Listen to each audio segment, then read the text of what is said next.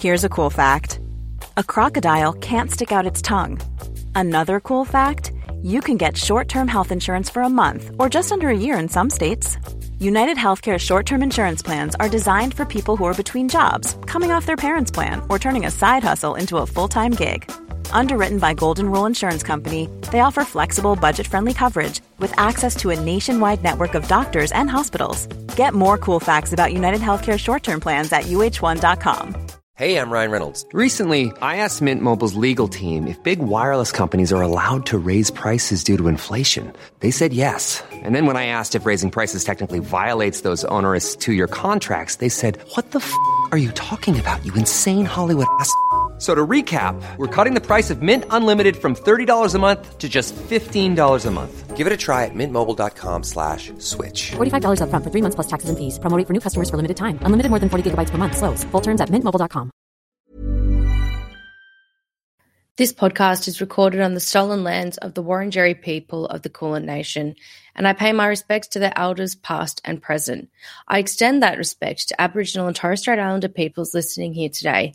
Sovereignty was never ceded. It always was and always will be Aboriginal land. Welcome to Reclaim Me. I'm your host, Madeline Heather. Reclaim Me is a true crime podcast told by those at the centre of those crimes, the victim survivors. The general public often hears stories of victim survivors through the lenses of perpetrators or the media, and we're changing that narrative here. These interviews are raw and honest, so a word of warning is necessary as discussion and topics may be triggering or distressing for some listeners, so please use your discretion. If you need help or support, please see the suggested resources in the show notes of this episode or contact your local crisis service. Hello, fam. It is Maddie from the editing room. I am just coming in to let you know that we're picking up this week's episode with part 2 with Jayke. Now, make sure that you've gone back and listened to part 1 last week, and I'm sure I don't have to describe that to most of you, but if you are new here or if you've just jumped onto this podcast episode, we are doing part 2. So make sure you go back and listen to last week's episode with Jayke Burgess so that you're not missing a single thing. But for now, let's get stuck back into my conversation with Jayke. As an expert as well on domestic violence and specifically on the LGBTQIA plus cohort of people, what do you think that we can do in order to improve these outcomes or remove the barriers? I mean, as long as we have systems in our society, this is a big statement, okay? Be prepared. As long as we have systems in our society that are hierarchical and someone has power over another person's life and decisions, we're not going to be able to unpack this very well. I'll give you an example. In Sweden, they have some of the most egalitarian laws in the world, but the domestic violence rate hasn't decreased. And it's because they haven't addressed patriarchy. They haven't addressed the systems that we create. Like we haven't addressed the idea that men have power over women, have rights over women. And until we do that, nothing will change. So it's an endemic thing that we can't change until we do those much bigger things. If you look at Australia as the example, you know, we have our, say, Centrelink systems, community service systems, where if you're not good enough, you can't access a disability support pension when you might not be able to walk, for example.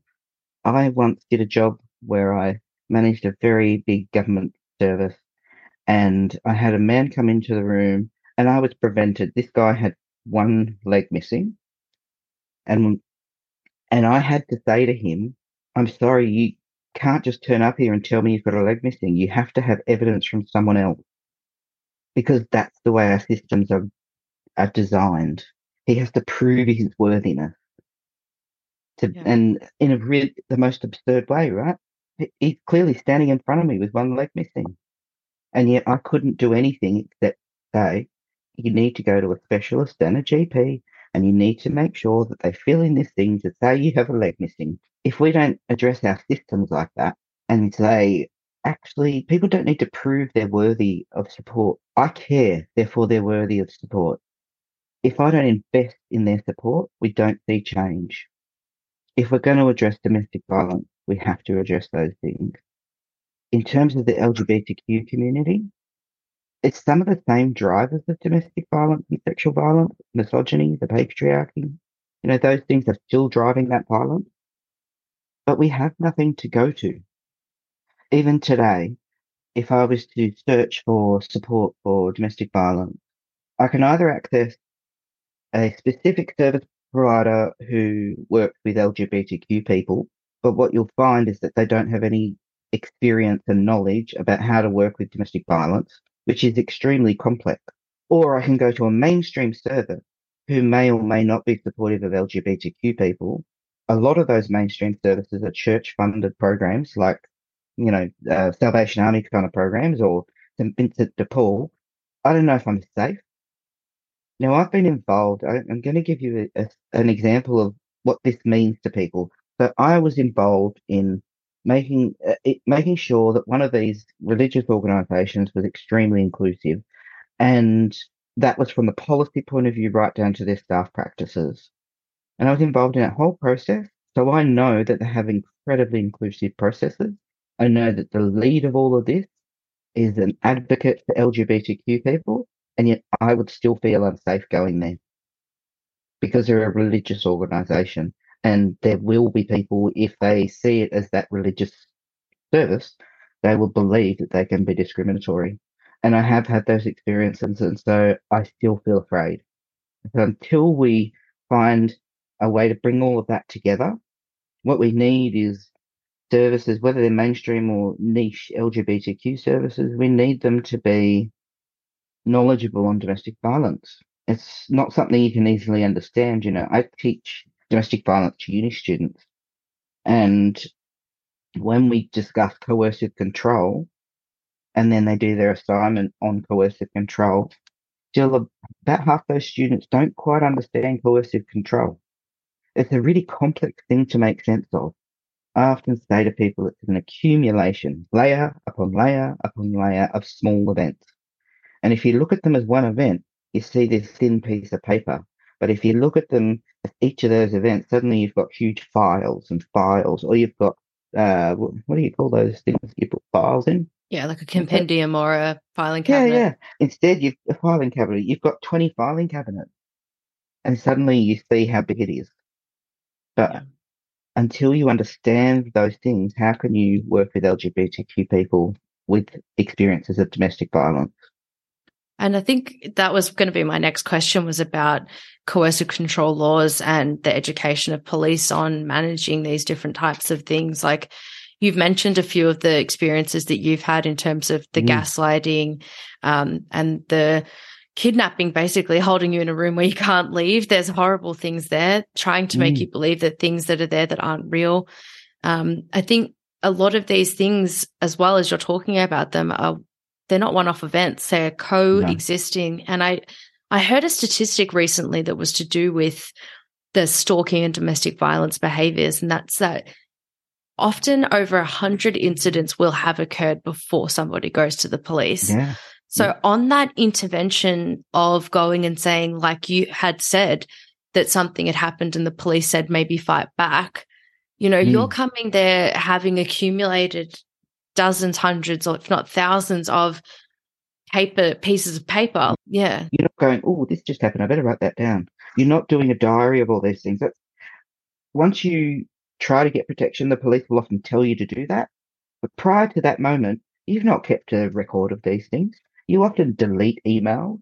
You often delete text messages or accidentally delete them.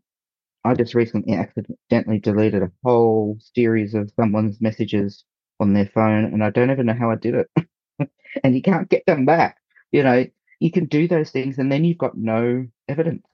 And so when we talk about these layers of papers, if I'm having university students, and I'm big clear, these are master's students, if they don't understand coercive control, how is our uneducated, unskilled police force going to understand that effectively? And what are we going to put in place to check whether, I know there's these systems in place. So in New South Wales, our laws come into play next year. I can't remember with Melbourne. I think yours come into play soon, don't they? Your coercive control laws? I don't know if we have had You them don't yet. approved. You I don't. don't think that, no. I can't remember offhand. I think you've got laws in place, but they're not there yet. But anyway, I can't remember. Um, I feel really scared.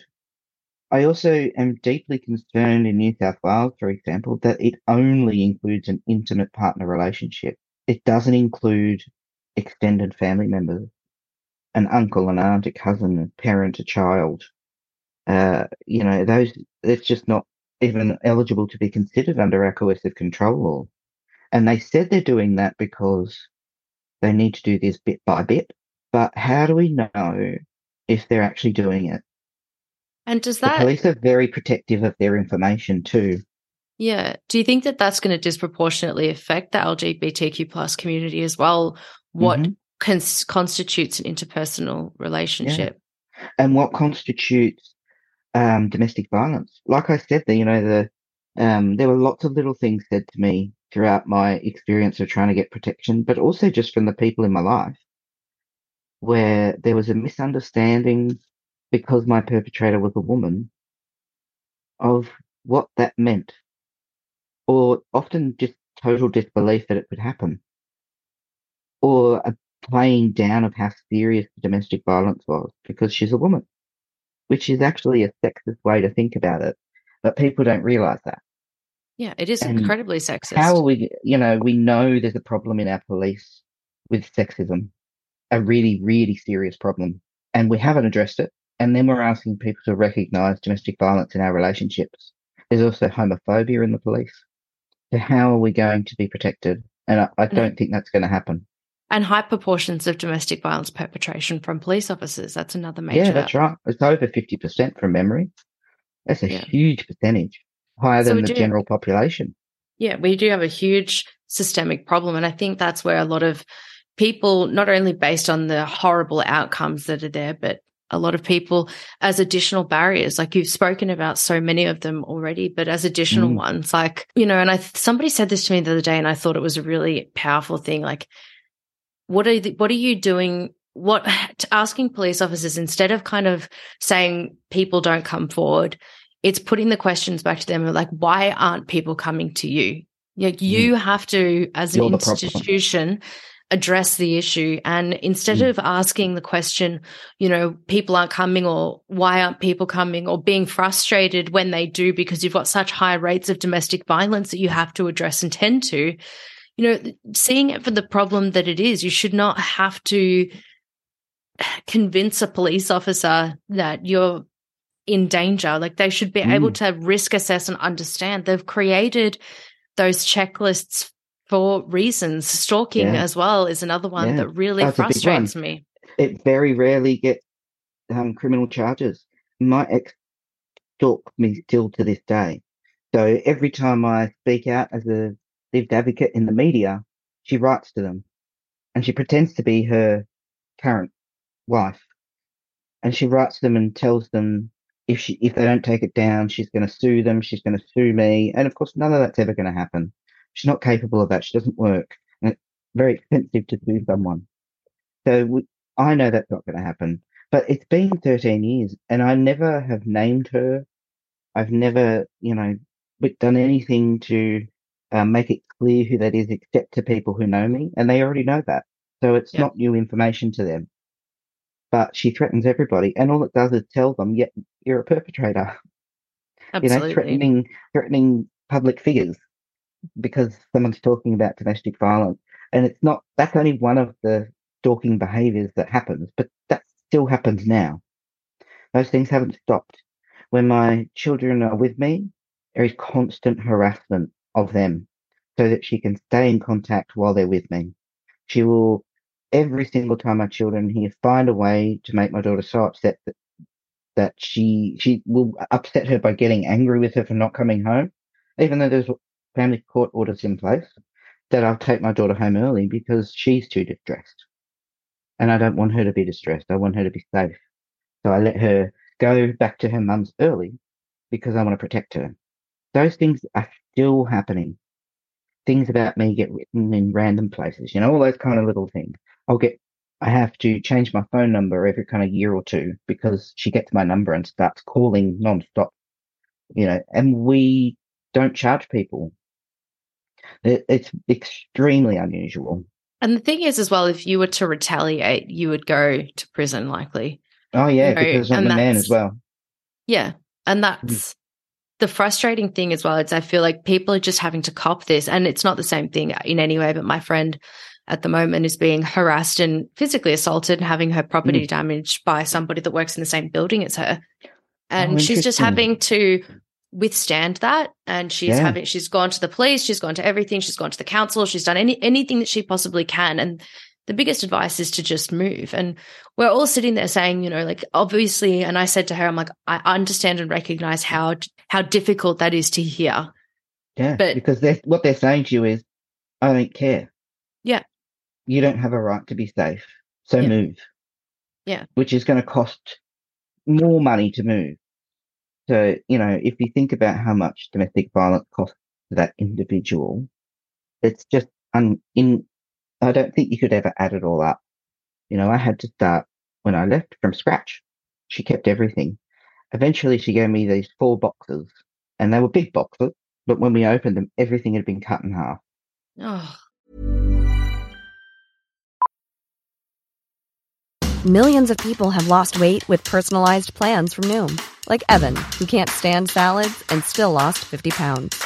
Salads generally for most people are the easy button, right?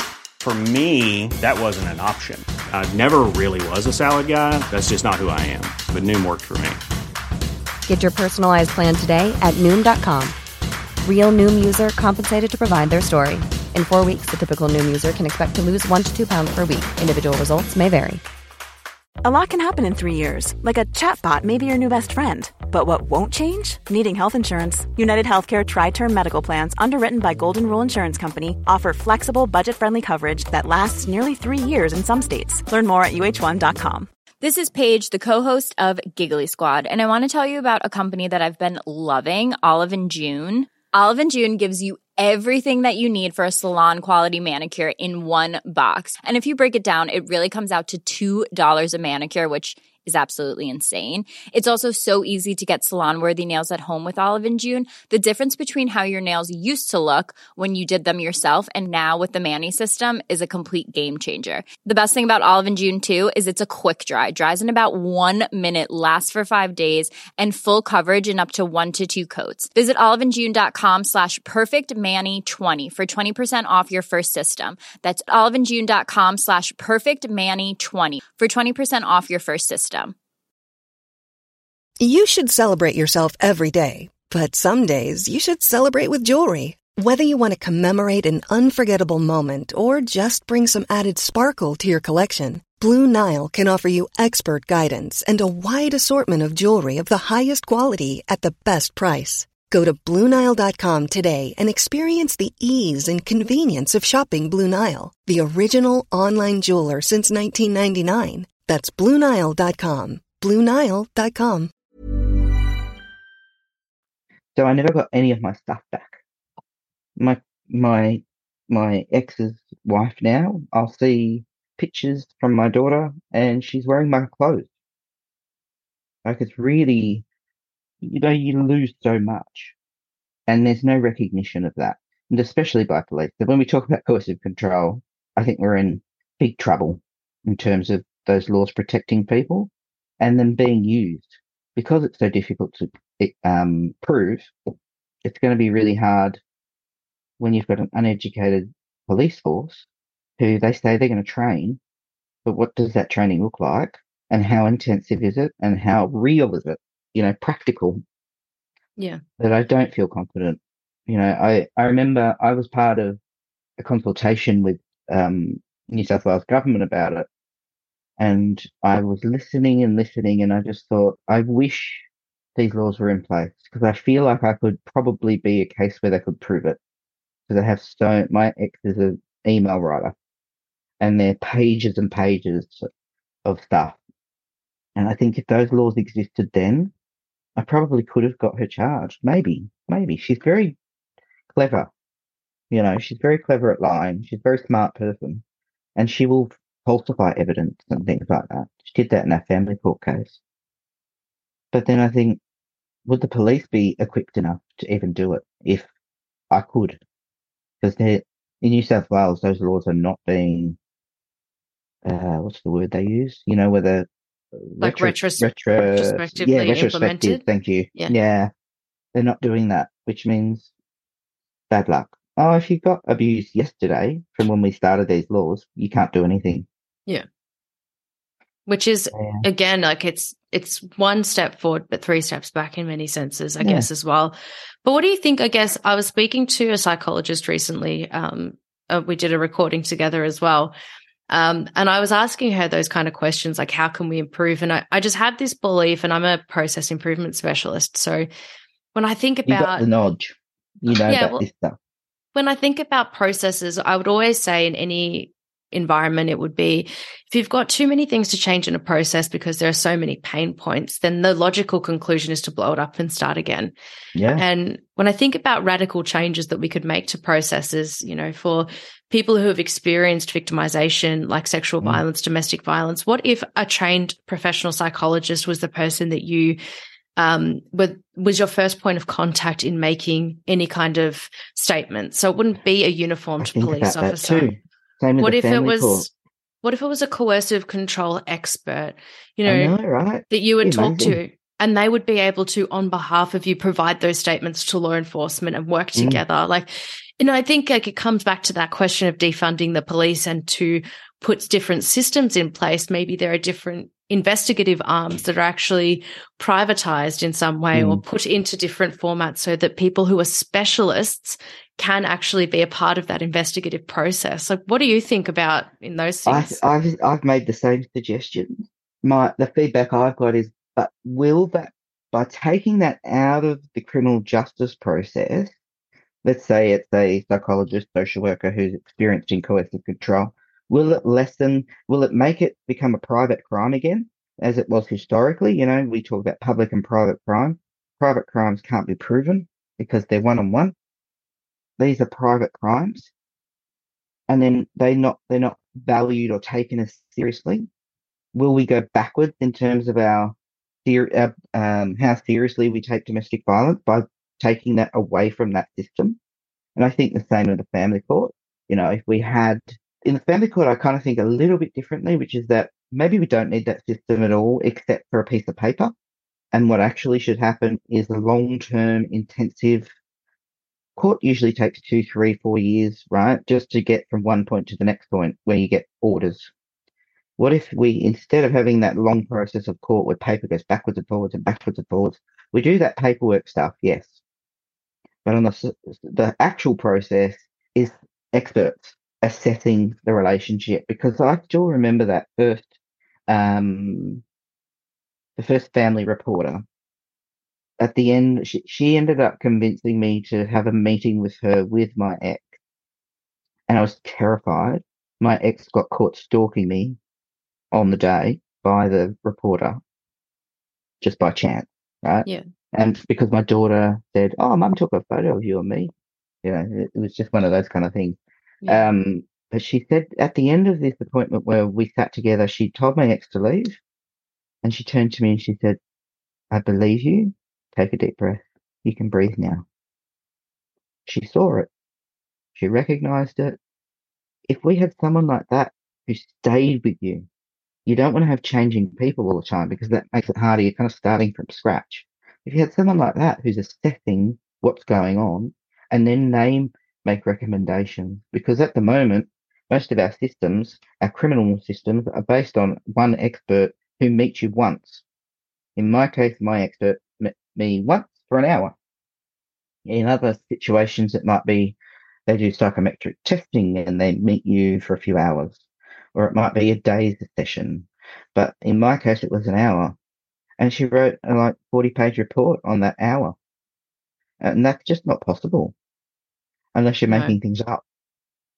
Yeah, or drawing massive generalizations. Yeah, that's right. Or using Freud.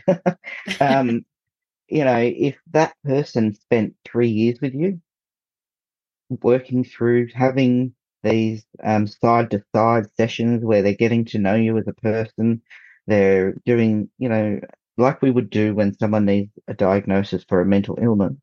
It's a process. You don't just meet someone once and go, "Oh, you've got bipolar. Off you go. Have some tablets." we don't do that. We take time because we need to actually know the person to be able to understand the nuances of their illness.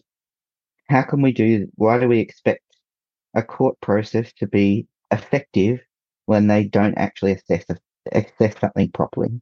And I think that's just something I've been thinking about a lot is like, if we were to blow it up and start again, what would it look like? And I think there are so many incredibly qualified people like yourself who do the training, who have the knowledge, who could at least learn investigative skills as well. Maybe you could learn different techniques of police and be able to, share that information across. It shouldn't just have to be one police officer knowing everything, because to be fair to cops, they need to know everything. That's and it's right. incredibly difficult. And they're seeing people at their worst. Yeah. And, like you probably know this, right? That police often misidentify the victim and perpetrator. And it's because they don't have knowledge. They don't recognize that, if you were to turn up to an incident in my house, if the police turned up, she would have been the calmest, happiest. I would have been a frozen mullet because that's me.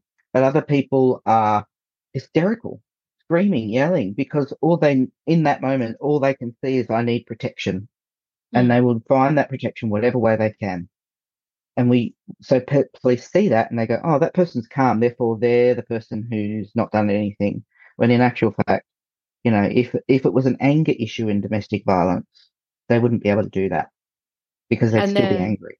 And they're exhibiting that sign of power and control, though. And the thing that comes to mind in this is Gabby Petito and Brian Laundrie being so calm and bro and happy chappy with the cops and shaking hands and laughing and making sexist jokes, and her hysterically crying, and then her being the one that was charged with the domestic violence. It's really, really common. And that's simply just lack of knowledge. Yeah. And how many people could we save? We could have saved her if people knew and understood domestic violence. And we could have saved so many more. Yeah, that's right.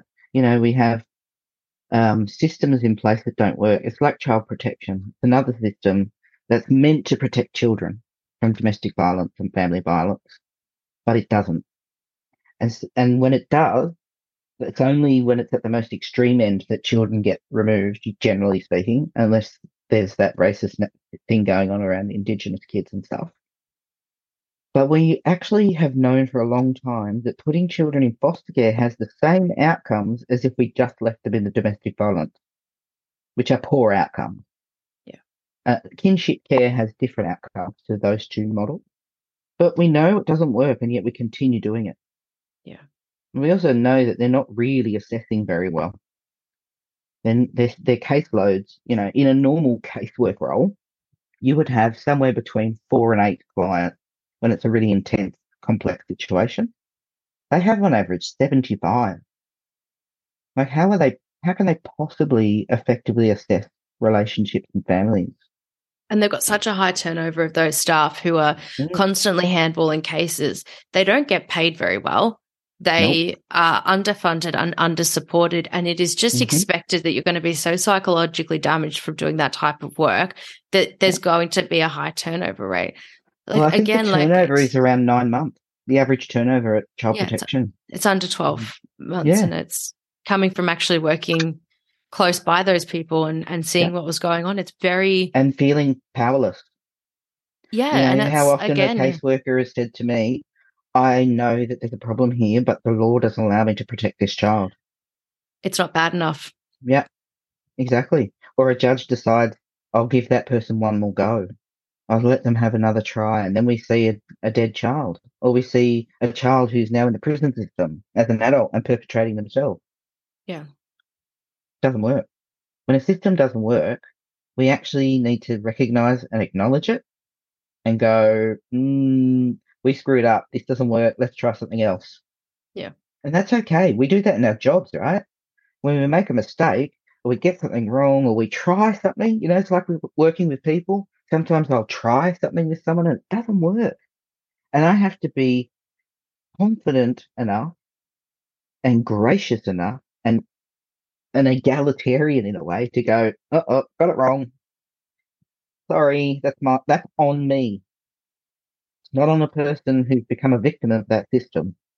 Yeah. On you to go, ooh, ooh. And it doesn't have to hurt. And one of the biggest things I actually say in my practice in my day job is test and adjust. It's something I'm quite known for because you're implementing new processes, you're implementing things that people will feel very uncomfortable with, and getting somebody to work in a different way is always difficult. So again, you can't change too many things at once. But I think when you do change them, I'm like, I just sit there and acknowledge with them, we're going to give it 2 weeks, for example. Let's see how it goes. You'll have support. And then what we'll do is from what we learn from that, we'll test and adjust. Yeah. You know, why this not? isn't the one be all and end all. Why are we so afraid of that? You know, why are we so afraid of going, I get why the government are, because saying, oops, this doesn't work might mean they lose the election. But what's more important to you, winning or creating safer systems and protecting people and creating a better society? Because people aren't victims. And that's the frustration I feel as well. It feels like it's about winning. It feels like it's not about logical, factual implementation of improvements. It's about being strategically minded to get what you want. It's not about being honest and accountable and getting what you need. If you did mathematics, right? Let's think about it really logically. If you do maths and you write 2 + 2 = 5, and you realize you got it wrong, you're not afraid to go, oh, I got it wrong, and replace it with a 4. We don't feel any emotional baggage around that. But we do when it comes to our jobs. We feel a sense of ownership over something, but we don't own the systems we create. You know, I don't own my program because I could die tomorrow and my program's going to keep running. And I could, if I'm hurting people and I'm not willing to acknowledge it, what that tells me about me is that I need help, right? Yeah. I'm the problem here. Actually, I need an intervention.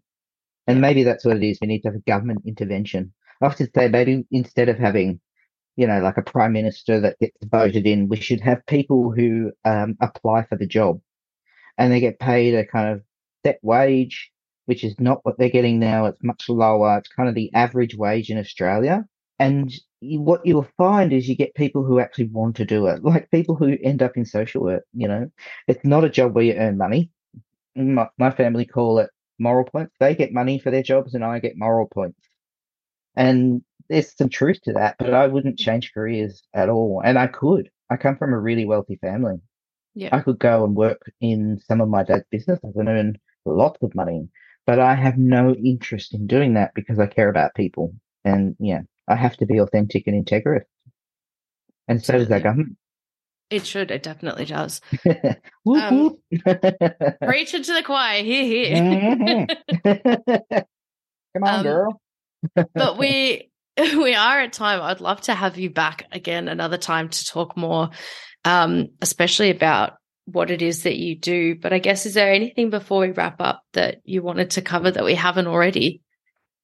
No, I think for me, it's just the more we share our journeys, and it can be really scary at first. I was terrified when I first started doing this, and I'm an introvert, and I'm a really, really shy person, and it took me a while. I started. My lawyer actually started me in this. She was like, "You need to tell your story. You need to tell your story," and she connected me with some stuff, but I was doing very little. And then there was a project happening at DV New South Wales, which is our peak body. And I still remember the first meeting I went to. I sat there, it was our training after I'd been accepted in this thing, and I didn't speak to anybody because that's me, I'm super shy. And now that would never happen now because it's given me skills, but I'm also really confident in knowing that when I tell my story, it doesn't hurt me. Sometimes it can upset me for the moment, and it's okay to be upset in the moment. Sometimes it can trigger me and I need to address that. I've got to have the systems in place to support myself. But the more of us that tell our story, and the more we tell our story, the more confident we are in it. And each time you tell your story, there is healing and justice in telling your story.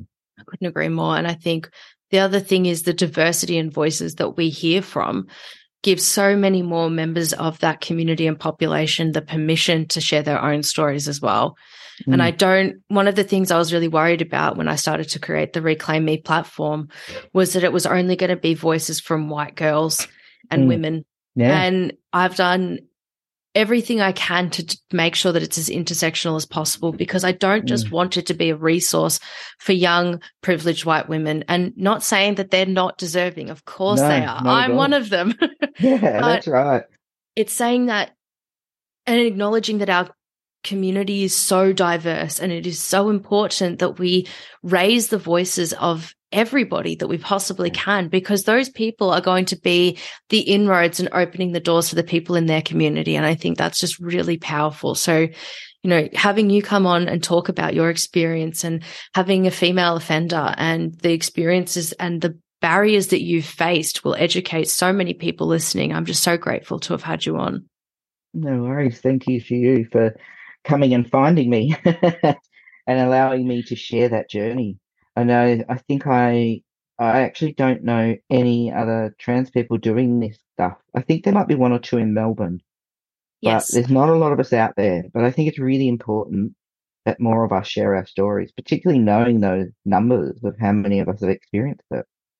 And the more we share, the more sharing is power, not just to us, but to the next person, because it gives them knowledge, and knowledge is power.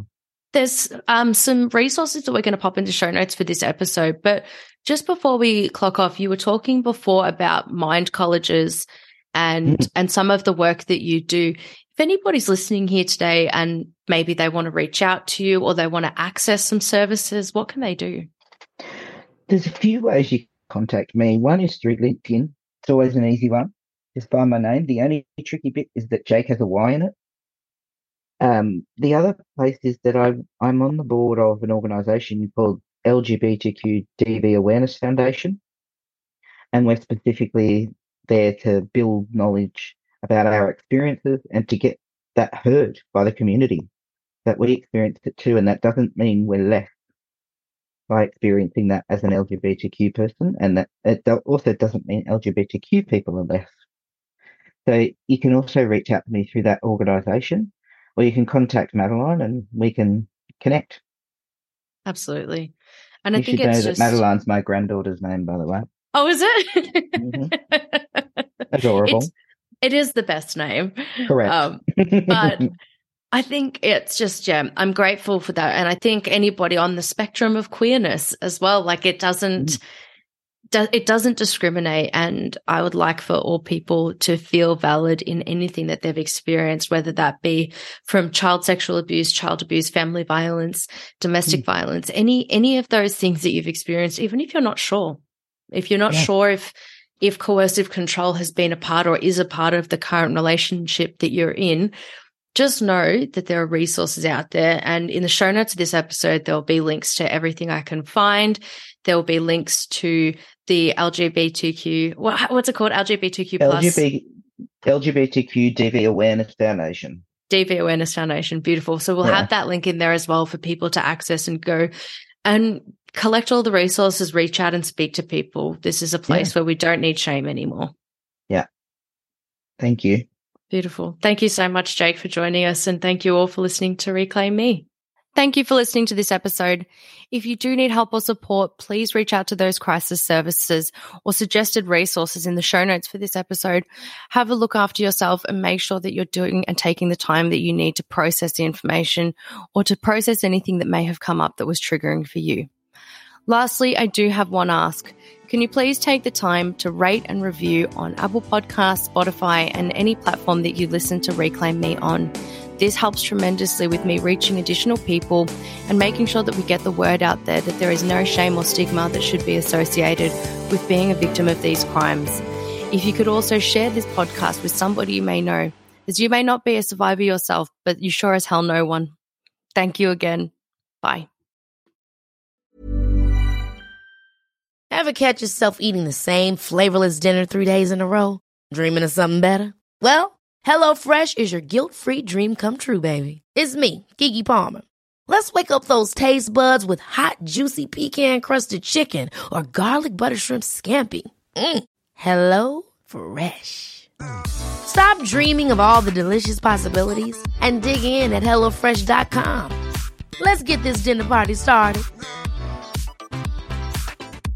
Hey, it's Paige DeSorbo from Giggly Squad. High quality fashion without the price tag. Say hello to Quince. I'm snagging high-end essentials like cozy cashmere sweaters, sleek leather jackets, fine jewelry, and so much more. With Quince being 50 to 80% less than similar brands. And they partner with factories that prioritize safe, ethical, and responsible manufacturing. I love that. Luxury quality within reach. Go to quince.com/style to get free shipping and 365-day returns on your next order. Quince.com/style.